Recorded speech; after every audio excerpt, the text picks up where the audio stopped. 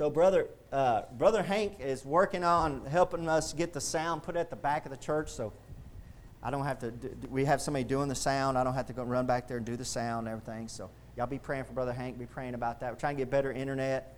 We're just trying to, as the church is growing, we're trying to grow with it. And I appreciate y'all's faithfulness to the church. Appreciate y'all being here.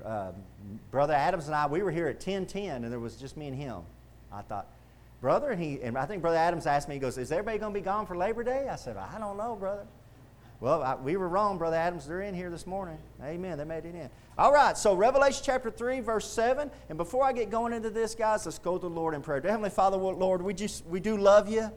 We thank you, Lord, for these people that love you, Lord, that come out to hear from you, Lord. I pray, Father, you feed them, Lord, like holy manna come down from heaven. Lord, we're your sheep.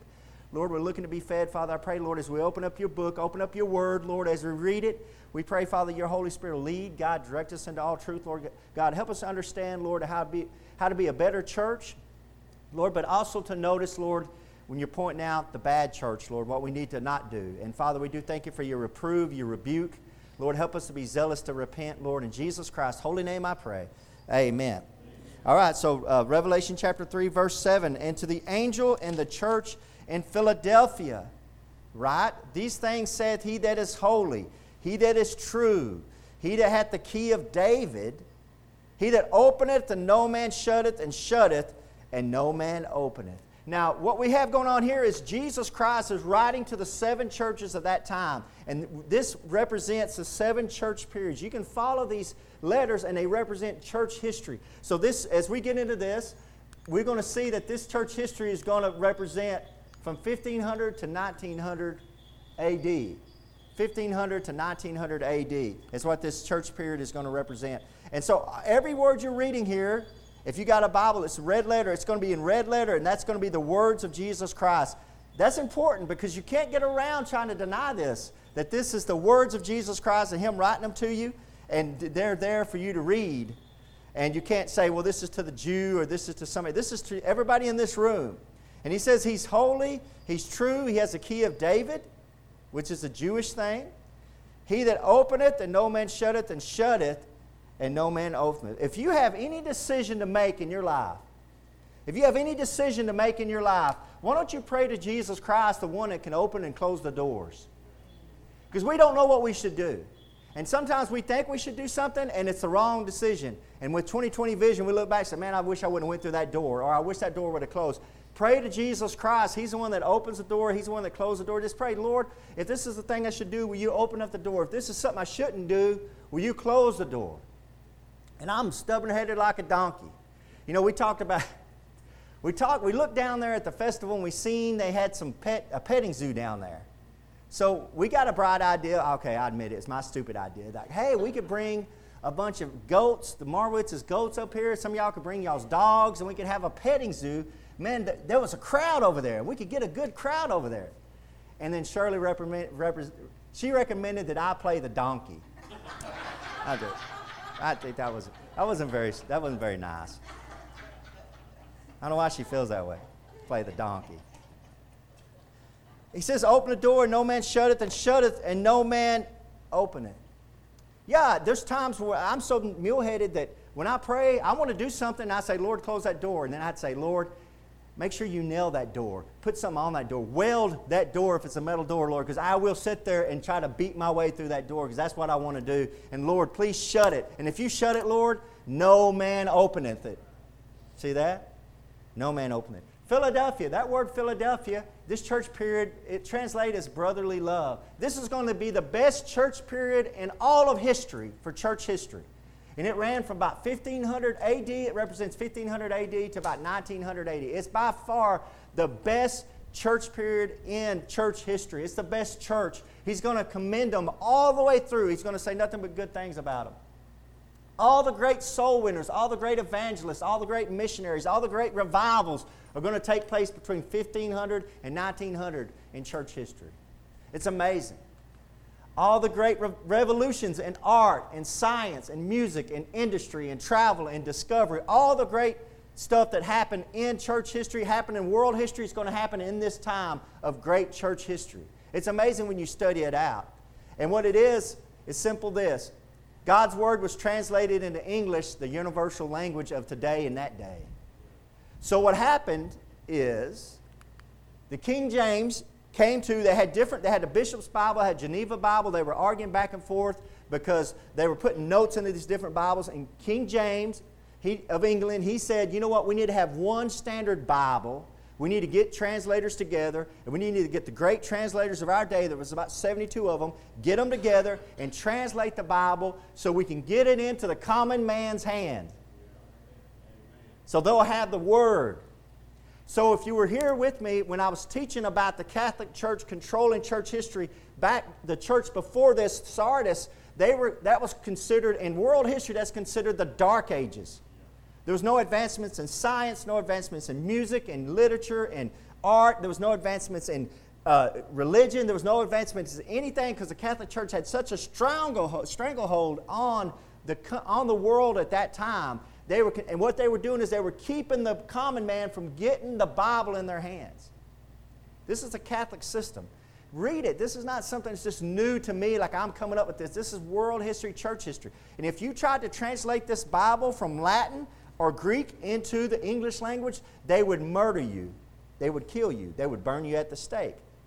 One of the last guys that got burned at the stake, William Tyndale, was being burned at the stake. And as he's being burned at the stake, his last prayer, it was recorded, was, Lord God, open the eyes of the King of England, as he was being burned alive. And it wasn't 40 years later that King James had his conference, and he said, we need to translate the Bible. And King James did not put his fingers on this Bible. This Bible originally was called the Authorized Version. It's called the King James because he gave out the proclamation, we need to translate the Bible. He didn't translate this Bible. And they tried to attack King James. He had nothing to do with this Bible. He was the king that said we need to get it done. And the Bible says where the word of a king is, there is power. Where the word of a king is, there is power. So for the first time in world history, before then, the Paulicians, the Lollards, the Bargamiles, the Waldensians, they had the Word of God, but they were not part of the Catholic Church, and the Catholic Church was killing them by the thousands, and they were hiding out, and they had to run, and the Catholic Church was after them. Queen Mary, Bloody Mary, she was after the Christians trying to kill them. These were just Bible believers like me and you that had a Bible. We believed in the Bible, and they actually had a copy of it. Well, the church was keeping everybody else from getting a copy of it. At this time in world history, in church history, the Bible was finally given to a common man. And we could have it, and we could read it. And you know what happens when a person gets a hold of the Bible? They won't believe what the Catholics teach anymore. That's what happens. Because when you get a Bible, you'll say, that's not in here, that's not in here, that's not in here. So the authority for the first time in history for the whole world was starting to be put on this Bible. 400 years later, guys, you still got that book in your lap if you got a King James Bible in here. You think about it, this is a 400-year-old book translated. And it's just as relevant today as it was 400 years ago. Even more. Even more.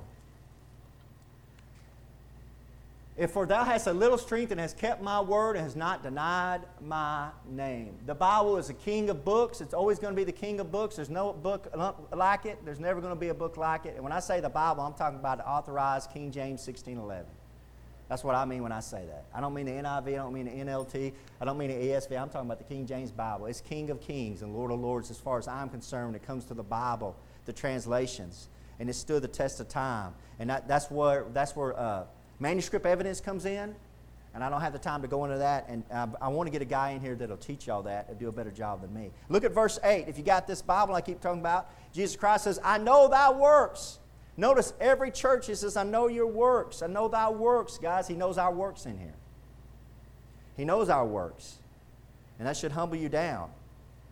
We need to be working for the Lord Jesus Christ. Behold, I have set before thee an open door, and no man can shut it. Why did he open it? For thou hast a little strength, and hast kept my word, and hast not denied my name. What is he commending them for? Keeping his word. You know where his word is found today? It's found in this book right here. If you're in here and you've received Jesus Christ as your Lord and Savior, if you're in here and you know that Jesus Christ is your Lord and Savior, it's because somewhere, somehow, sometime, some date, somebody told you what this Bible says about Jesus Christ. You realize that? Everything we believe about Jesus Christ comes out of this book. Everything you guys in here putting your faith in going to heaven, what you're putting your faith in is found in this book. And he says, I'm commending them because they kept my word. They kept my word. Guys, if we need to do anything as a church in here that Jesus Christ will be happy for, it'll be keeping His word. See, what I think every pastor should do, and I try to strive to do it, it's why I do it, is to make sure that y'all know y'all got the book. Not me. Y'all got the book. You go home and read it. You study it. You do it yourself. God gave it to you. Maybe I've studied it a little bit more than you. Maybe I've looked at some things a little bit more than you, but you got the same access to it that I have. That's a wonderful thing. You don't have to go to a priest and, hey, Holy Father, will you tell me what the Holy Father... No, you got it. Praise the Lord. And I think that's what everybody should be in a church like. I'd love being in where I got the book. Verse 9, behold, I will make them of the synagogue of Satan, which say they are Jews, and are not, but do lie.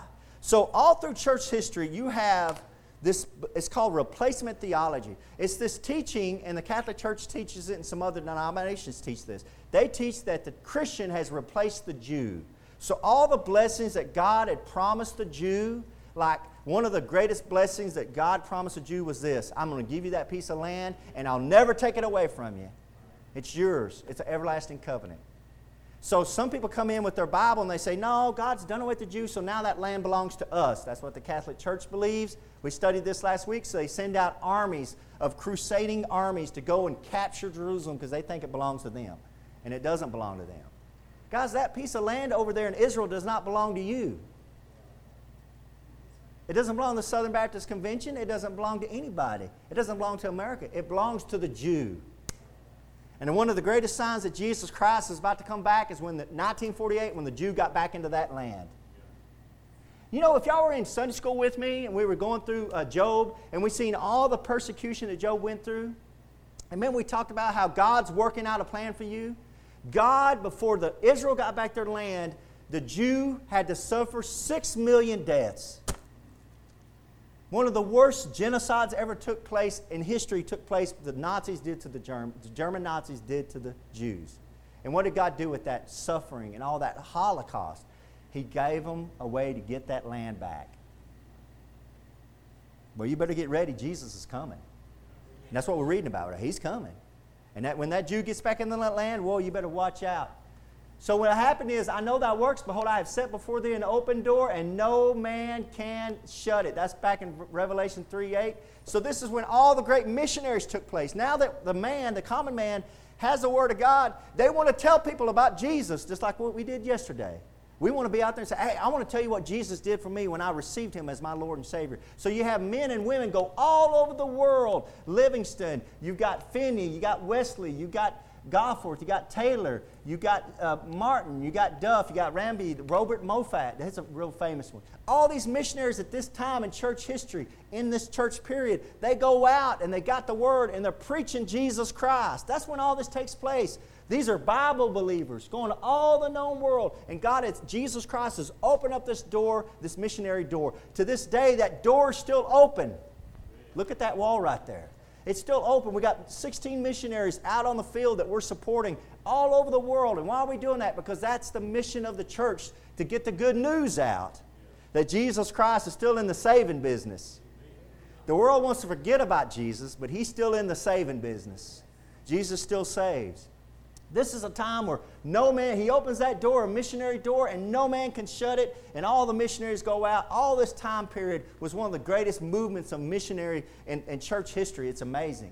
This is when Columbus discovers America. All the great discoveries start taking place in this time.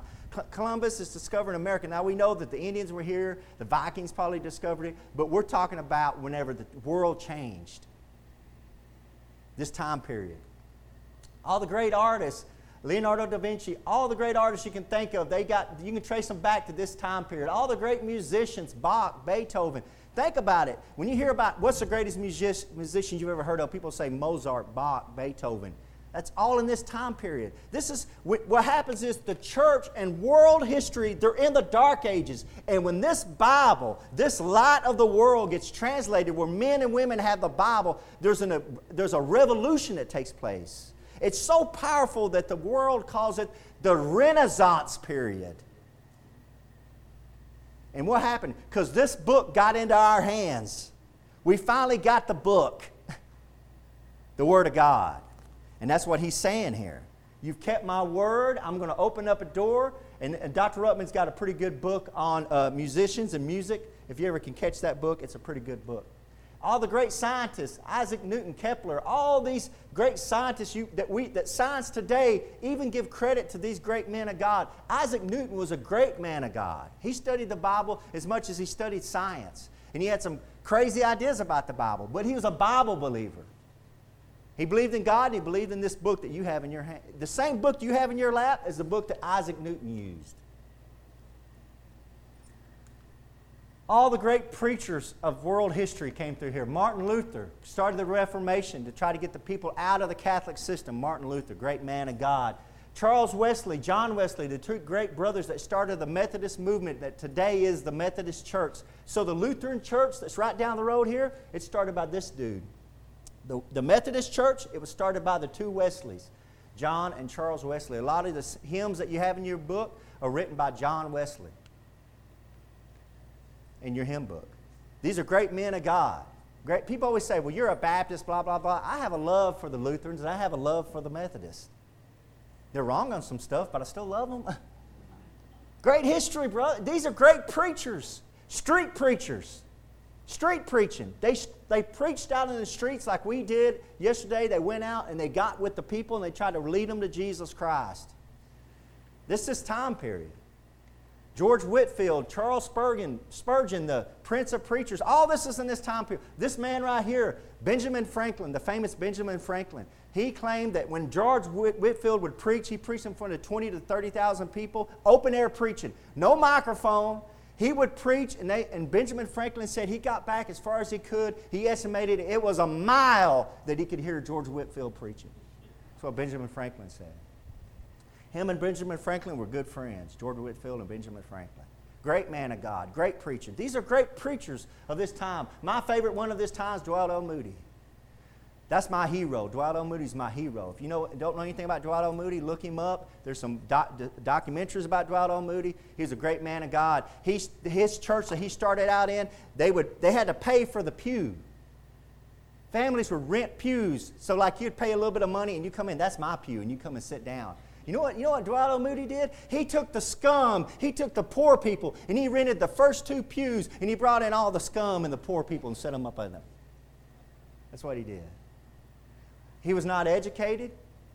He didn't go to school. He didn't go to seminary. What Dwight L. Moody did is he got on fire for God.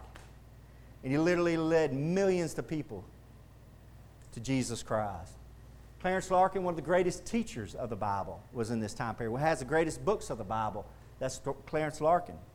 All this is in this time period. Look at verse 10 of Revelation. Look at verse 10 of Revelation.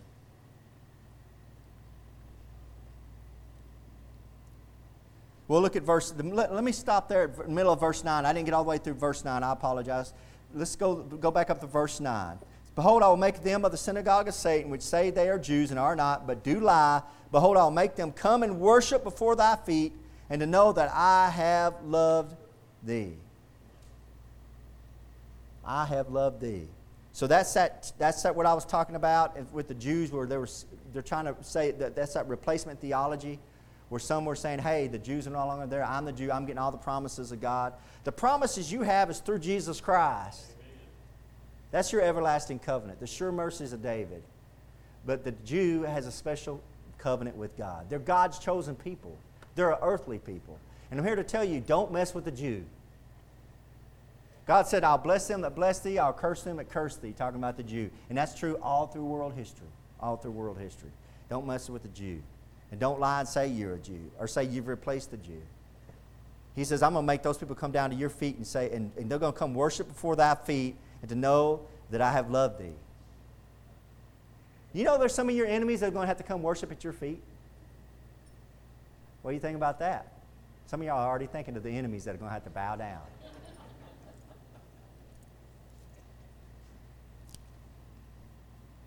Verse 10, because thou hast kept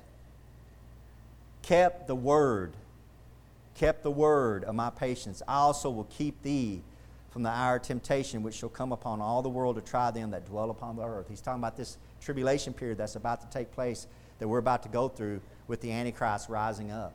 Verse 11, behold, I come quickly. When he comes, it's going to be quick.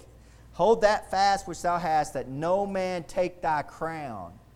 See, in here you're earning rewards, Christian. You're earning rewards. And He knows thy works. We're going to all stand as Christians. As Christians, we're all going to stand before the judgment seat of Christ. Not to be judged if we're saved or not, but to be judged what we did for Jesus Christ. And some of us are going to get crowns. Some of us are not going to get crowns. But He says, be careful. Don't let any man take thy crown. Don't lose your rewards. Don't lose your rewards.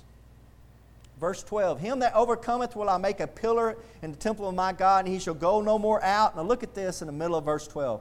And I will write upon him. Jesus is going to write on you.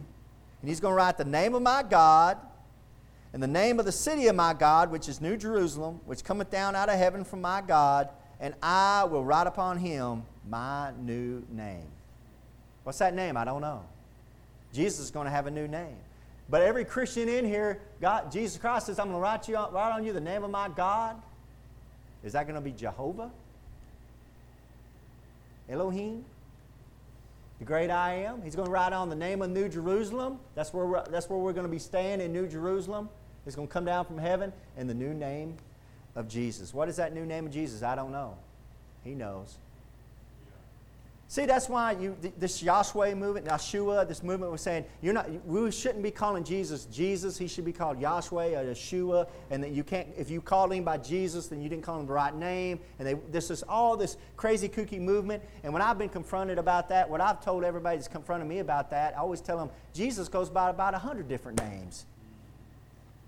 What do you mean? If you call out to the great I am, He's Jesus. He's the Lamb of God. He's the Savior of the world. He's the bread of life. He's the resurrection. He's the Lion of the tribe of Judah. He's the King of kings and Lord of lords. How many names can I can't keep going. I can go on and on. He's going to have a new name in there. He that hath the ear, let him hear what the Spirit saith unto the churches. All right. This next church period, starting in verse 14 all the way to verse 22, this is us. This is me and you. Get ready.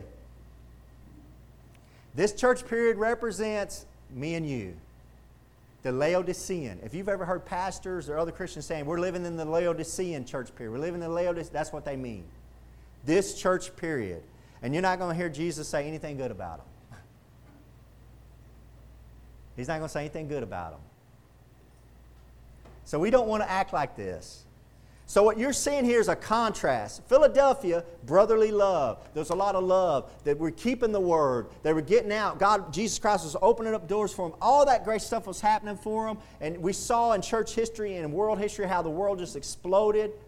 But now we're going to get into the end times, the last days, the last church before the rapture. And when this takes place, it's bad. Laodicea. Laodicea means rights of the people. Does that sound familiar? Isn't that what everybody talks about? What about my rights? What about me? What about me? Me, I. What about my rights? Where am I going to get mine? What about my rights? It's what it translates as the rights of the people. Laodicea. This church period is going to represent about 1900 AD to today. We're living in that last period. Verse 14. And unto the angel of the church of the Laodiceans write, these things saith the Amen, the faithful and true witness, the beginning of the creation of God. Okay, so there's two things in this verse I'm going to talk about. First off is, see there at verse 14 it says, and unto the angel of the church of the Laodiceans. That's the only church that is of, they own the church. Now see, what I just told you is a lie. And what I just told you, I just repeated to you what I heard another preacher preach one time. And he preached it, and I wrote it in my Bible. And if you come by and look at my Bible, I wrote what he wrote in my Bible. Well, he said in my Bible, because it said, that's good. And I wrote it in my Bible, and now I have it X'd out in my Bible. You know why? Because that's not true. It's not the only church that's of. He tried to say, if you go back to Philadelphia, it says, of the church in Philadelphia, you see that in verse 7? And to the angel of the church in Philadelphia. See, he says, Jesus is in that church, but he's not in the Laodicean church of the Laodiceans. The only problem with preaching that is that's not true. Because in Ephesians it says of. When you turn back to Ephesians, it says of. You don't have to, but it says of the church of Ephesus. Chapter 2, verse 1. My point about bringing this up, you say, why are you saying all this, Pastor? Why are you wasting my time? I'm not wasting your time. What I'm trying to educate you is that you need to study it for yourself. Don't trust what I say, because I might be wrong. I couldn't get an amen on that? Amen. Trust, study it for yourself. Search it out. Brothers and sisters, I've taught something for years and years and years, and one day I'm in my office and I'm like, I was wrong.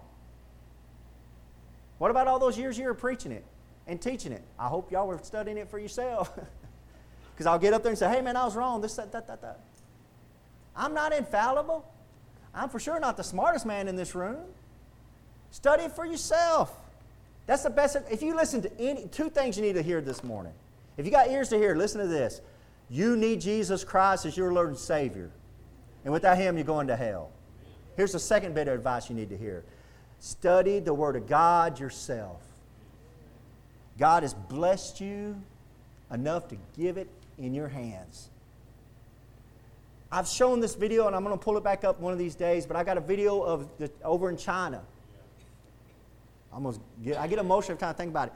They had a box of Bibles. They finally were able to get into the Chinese people, and they swarmed that box. And the video shows them swarming that box, and they can't even hand them out because people are grabbing them. And you see them, they grab that Bible, and they hold it like this, and they're just tears rolling down as they're going like that. And each one of us probably have 5 to 10 Bibles sitting at home. We're blessed in this country. God's going to hold us accountable. Spoiled children of God, God's going to hold us accountable. Study it for yourself. Read it for yourself, brothers and sisters. This book is powerful, and when you're reading it, it's working on your heart. It'll keep you out of sin. And the second thing I want to show you out of verse 14, these things saith the Amen, the faithful and true witness. Look at this at the end of verse 14. The beginning of the creation of God. So a Jehovah's Witness, if you run into a Jehovah's Witness, they believe that Jesus was a created being. We know, according to the Word of God, that Jesus Christ is God manifest in the flesh. What Jesus Christ is, He was born as a man, but God manifests into Jesus Christ. Jesus Christ has been manifested by God. God manifests into Jesus Christ, and Jesus Christ, according to Scripture, has always been. John 1:1, in the beginning was the Word was with God, and the Word was God. That's enough right there. So a Jehovah's Witness will tell you Jesus is not God. He's not very special. He died, but they always try to demote Jesus Christ from being King of Kings and Lord of Lords. And anybody who does that is a devil. Because Jesus Christ gets all the honor and glory. Amen, He does. Amen. He's King of Kings and Lord of Lords. But they try to say He's not God, He's just a created being, and this is the verse they use. End of verse 14, the beginning of the creation of God. So I had a Jehovah's Witness one time. I was talking to him. He opened up, he goes, turn to Revelation 3:14. He reads that, the beginning of the creation of God. He goes, is that Jesus? I said, yes, sir. He said, see, Jesus was created in the beginning. And I looked like that, and then he took his Bible, and he closed it. He said, okay, let's go. And he left before I could figure it out, because I didn't have the answer. But you know what I did as soon as that dog left my house? I got the answer. And what the answer is, because I knew it wasn't right, I just couldn't figure it out. What the answer is, they're trying to make Jesus the object and not the subject of that sentence. So Jesus is the subject of that sentence. Jesus is the one that created everything. He's the beginning. It begins with Him and it ends with Him. Amen? Did He not say in the beginning, He says, I am the Alpha and the Omega, the beginning and the end. And we know that in Colossians chapter 1, it says, all things were created by Him and all things consist by Him. He's the Creator. He's your Creator. He's the Creator of every Jehovah's Witness, and He's God Almighty. So there you go. I gave you the answer to that if you ever get hit by a Jehovah's Witness. Now, this doesn't give the authority to go chase them down and say, hey, I want to show you something where you're wrong. I saw one, he kept rolling and poling. This guy kept roly-polying back and forth to the food truck. And I kept watching him, roly-polying. You know, he's, and I thought, I want to go mess with him. And the Lord's like, nope, don't mess. I thought, I'm going to go mess with him. You know what I wanted to tell him? Hey, man, good luck with grave fire, is what I want to go tell him. If you don't know what that means, study that out, grave fire. All right, verse 15. I need to get going and finish. I know thy works, that thou art neither cold nor hot. I would that thou wert cold or hot. This is just a lukewarm church. So then, because thou art lukewarm and neither cold nor hot, I will spew thee out of my mouth. This is the last church period before the rapture. Now, I believe in the rapture. It means it's a calling out of believers before the Great Tribulation period. I believe in the rapture. Everybody in this room as a believer is going to be raptured out before the Great Tribulation period happens. And I'm going to preach on that. This is the rise of apostasy in church history. Starting about 1900, this is the rise of apostasy. When you study this out, it's pretty enlightening. It really opens your eyes. So the Mormons, they started in this time period. The Mormons started in the 1800s, 1820s. The Seventh-day Adventists, they started in the 1860s. Every major weird cult or offbeat denomination is going to start in this. Jehovah's Witness started in the 1870s. The Christian Science movement started in the 1870s, Mary Baker Eddy. The charismatic movement, which when I say the charismatic movement, which leads to that name it and claim it, that type of stuff that's not biblically based. You see this in the churches today. That's when all that started in the 1900s. And then the prosperity message that the church is dealing with today in the 2000s came up. All this is in this church period. And before about 1820s, there was none of this. All of the major cults that you know of started in the 1800s. It's kind of amazing. Because that's why. It's the end times, brothers and sisters. The devil knows he has just a short time. Man, he's ramping it up. He's ramping it up. The effect on that is you got a lack of sound doctrine resulting in a falling away. Nobody knows what to believe. Nobody knows what they believe. Nobody knows what they believe about baptism. Nobody knows what they believe about salvation. They argue about who Jesus actually is. To the fault and to the part where they don't have sound doctrine, so they're falling away. They stop going to church. When I go to church, I don't know what's going on. I understand what's going on. So the corruption of the Word of God, what you have now is that for 400 years, for 200 years, 300 years, this book was supreme. And the devil couldn't stop it. And God had opened up the door. But at the end of the church age, we stopped keeping this Word and we started corrupting this Word. And the devil got in. The devil says, you know what? I can't keep y'all from spreading the Word. So what I'll do is I'll corrupt the Word.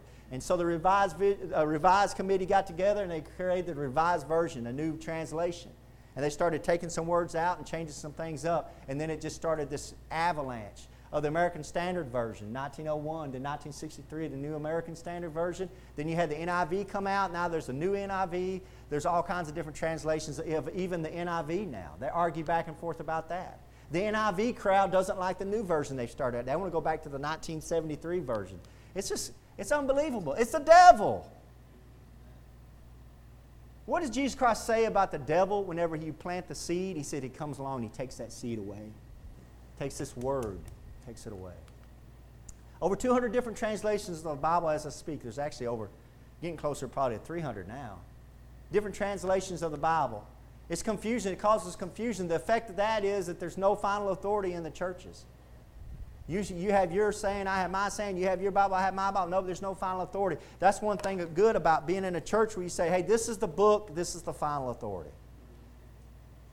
If you don't understand how important it is to have a final authority, I'm not going to say that. I'm going to leave that right there. Get myself in trouble. Here it is. This is a modern day church. So verse 15, he says, I know thy works, that thou art neither cold nor hot. I would thou wert cold or hot. Jesus said, I wish you were cold, I wish you were hot. See, because if you're cold, you know something's wrong. Something's wrong. You're cold. We're cold. We're dry. The church is dead. It's not moving. You know something's wrong. And if you're hot, praise the Lord, you're on action. You're on fire for the Lord. But if you're not hot and you're not cold and you're lukewarm, you're sitting, you don't know. You think everything's okay when it's not okay. You're like the frog sitting in the water. You're getting boiled up and you don't realize it's about to boil you alive. This is the modern day church. He says it in verse 16, so then because thou art lukewarm and neither cold nor hot, I will spew thee out of my mouth. So I'll just vomit you out. Jesus is sick of us. Jesus is sick of the modern day church. It's all about themselves. They don't care about the poor. They don't care about anybody. They don't want to get out and reach the lost. Were there other churches out there Saturday? I'm not going to name names. There were other churches out there. There were other churches out there. I didn't see a gospel track one. They were doing wonderful things with the kids. God bless them. It looked fun. I wouldn't want to do it, but it looked fun. Would they tell me? I don't know. There was no literature. There was no gospel preached. What is the church for but to preach the gospel of Jesus Christ? I'm all about having fun, but if we come in here and we have a good time and nobody hears about Jesus Christ and the gospel, I've failed as a pastor. My main purpose, the reason I drive from Brownwood is not to hang out with everybody, it's to preach Jesus Christ. I want to see people saved. I want lives changed for His honor and for His glory. And it's not, I don't want the Lord to get so sick of me, He's like, I'm just going to vomit you out. Because look at what He says in verse 17, because thou sayest, I am rich and increase with goods. I'm rich and increase with goods and have need of nothing. I heard this said one time and I wrote it down in my Bible. This is what people do. People buy things they don't need with money they don't have to try to impress people they don't even like. And that's so true. Increase with goods and have need of nothing. That's what the church thinks today. We got the big youth buildings, we got the gymnasiums, we got the big buildings, we got all we need. And knowest not that thou art wretched, miserable, poor, blind, naked. Ouch. Who said that? Jesus. Who's He saying that about? Us? Christians, modern day Christians? How we think we got it made, we don't need anything, we're kind of lukewarm. I don't know if I'll read my Bible. I don't know if I'll tell, I don't know. I don't know. And Jesus Christ, you know what? You're wretched. See, I talked about the judgment seat of Christ earlier. And I'm going to tell you guys, if you study out the judgment seat of Christ, and I preached on it not too long, it's terrifying. You're going to stand before the Creator of the universe, and He knows everything you did, and everything you should have done, and everything you didn't do. And every time you did it, if you did it to be seen of men, or if you did it out of the heart for somebody else or for God, He's going to know all of that. And you're going to stand before somebody who knows everything about you, knows every sin, every skeleton hidden in the closet. You're going to stand before Him, let Him judge you. My knees want to knock right now. He said, you're wretched and miserable and poor and blind and naked. This is Joel Osteen's church down in Houston. Last I heard, there's 5,000 members there. Guys, you can't put me in front of 5,000 people. I have half of them want to kill me if I preach the Word of God. Right? I'll get y'all mad at me, and there's just 20 of y'all in here. Me get 5,000. They'll have me stoned, hanging up there. The only way you do this is to compromise, is to back off and to tickle their ears. That's the only way you can do this. That's the only way. That's the only way. I've preached for 20 years. I've had so many people get mad at me at this church, and I'll say, that's just what the Word of God says right there. I don't like it, and blah, blah. I can't even know. That's the only way. He goes on Larry King Live. Larry King asked him, if a Jew doesn't take Jesus Christ, will he go to hell? That's what you believe, that's what you teach. And what did he say? Well, Larry, I don't know. I can't be God. I don't know what God will do. He crawfished so bad away from the gospel, he had to put an apology letter out the next day. It's a little late, Joel. You were in front of millions of people, and you could have gave the gospel truth, and you backed off. Why would you do that? Because it's an inconvenient truth. People don't like the truth. And that's what you have. And that's why he says, you're wretched, you're miserable. How many of y'all know miserable Christians today? I know a ton of them. I met a bunch of them yesterday. I was in church, but I don't know. They're just miserable. They got away from Jesus Christ. And they're poor and blind and naked. I pray the Lord would show us the riches of Himself. I pray the Lord would not let us be blind to the truth. And I pray the Lord that we wouldn't be naked in His presence. Look at verse 18. I counsel thee to buy of me gold tried in the fire, that thou mayest be rich, and white raiment, that thou mayest be clothed, and that the shame of thy nakedness do not appear. And anoint thine eyes with eye salve, and that thou mayest see. See, I'm telling you, brothers and sisters, when you study these verses like here in verse 19, it implies, because we're all believers, are going to be in the millennial kingdom with Jesus Christ, 1,000-year reign. There's 1,000 years Jesus is reigning on this earth before New Jerusalem comes down. Well, if you study that out, it implies that if you're a Christian and you're not right with Jesus Christ, you're going to be in rags for 1,000 years. You're not going to have a white robe. You're not going to have the raiment. You're going to be in rags. That's what some stuff's applying here. It's a scary thought. Look at verse 19, though. As many as I love, I rebuke and chasten. You know what? He still loves you. He loves you, and that's why He's getting on to you. Amen? That's why we get on to our kids. We get on to our kids because we love them. And we want them to straighten out. We know what they're doing is not good for them. That's why we get on to our kids. We don't get on to our kids because we're mean or we're hateful. We get on to our kids because we love them. And Jesus is getting on to this church and on to us this morning because He says, I love you guys. That's why I'm rebuking you. Be zealous, therefore, and repent. We need to be more zealous to repent of the sin we're doing. And say, you know what? I need to not be doing this anymore. Jesus isn't happy with this. You know what? I feel miserable right now. And maybe that misery is coming because Jesus is not happy with me because I'm living in this sin or doing this kind of sin. Maybe I need to straighten that out and try to fall back in love with Him. Amen. He says, behold, I stand at the door and knock. Before I go on to verse 20, look at this Creflo Dollar. This is a tweet from Creflo Dollar, the great prosperity message pastor. He says, Jesus bled and died for us so that we can lay claim to the promise of financial prosperity. You believe that? I don't know about Creflo, but Jesus bled and died for my sins, not for my bank account.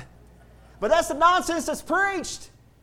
Hashtag prosperity and crash. Hashtag wealthy living. Hashtag abundant life. Hashtag idiots, what he should have put on. No, Jesus Christ bled for your sins. He died for your sins. The problem with you is not your bank account, brothers and sisters. The problem with you is your sins. And if you're in here and you're lost and you don't have Jesus Christ your Lord and Savior, those sins are going to send you to hell. But I got good news. In Jesus Christ, you can go to heaven. He'll pay for your sins. He bled for your sins. All you have to do is receive the free gift of Jesus Christ. That's what all that's about. But this is what the world gets. And you know who should be preaching against that? Well, you, pastor. No, you.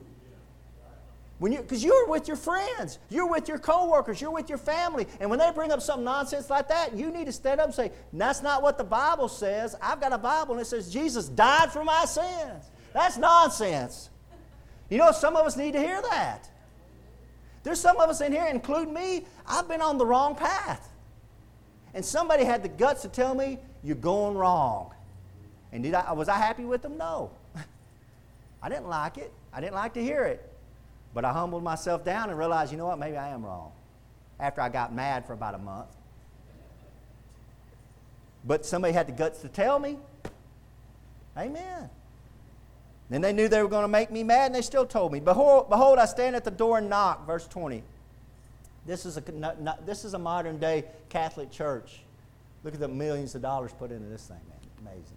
Behold, I stand at the door and knock. If any man hear my voice and open the door, I will come into him and will sup with him and he with me. If you're in here this morning, you don't know Jesus Christ as your Lord and Savior, I'm here to tell you, He's not over by me right now. I already belong to Him. He's standing behind you. And He's speaking to your heart and He said, will you let me into your heart? I love you. Will you let me? I died for you. Will you let me into your heart?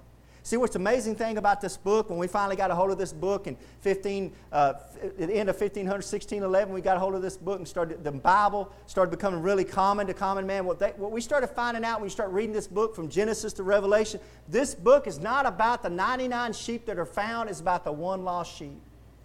Up in Genesis, when God has created Adam and Eve, He comes looking for Adam. Adam, where are you? He comes in the garden, he says, Adam, where are you?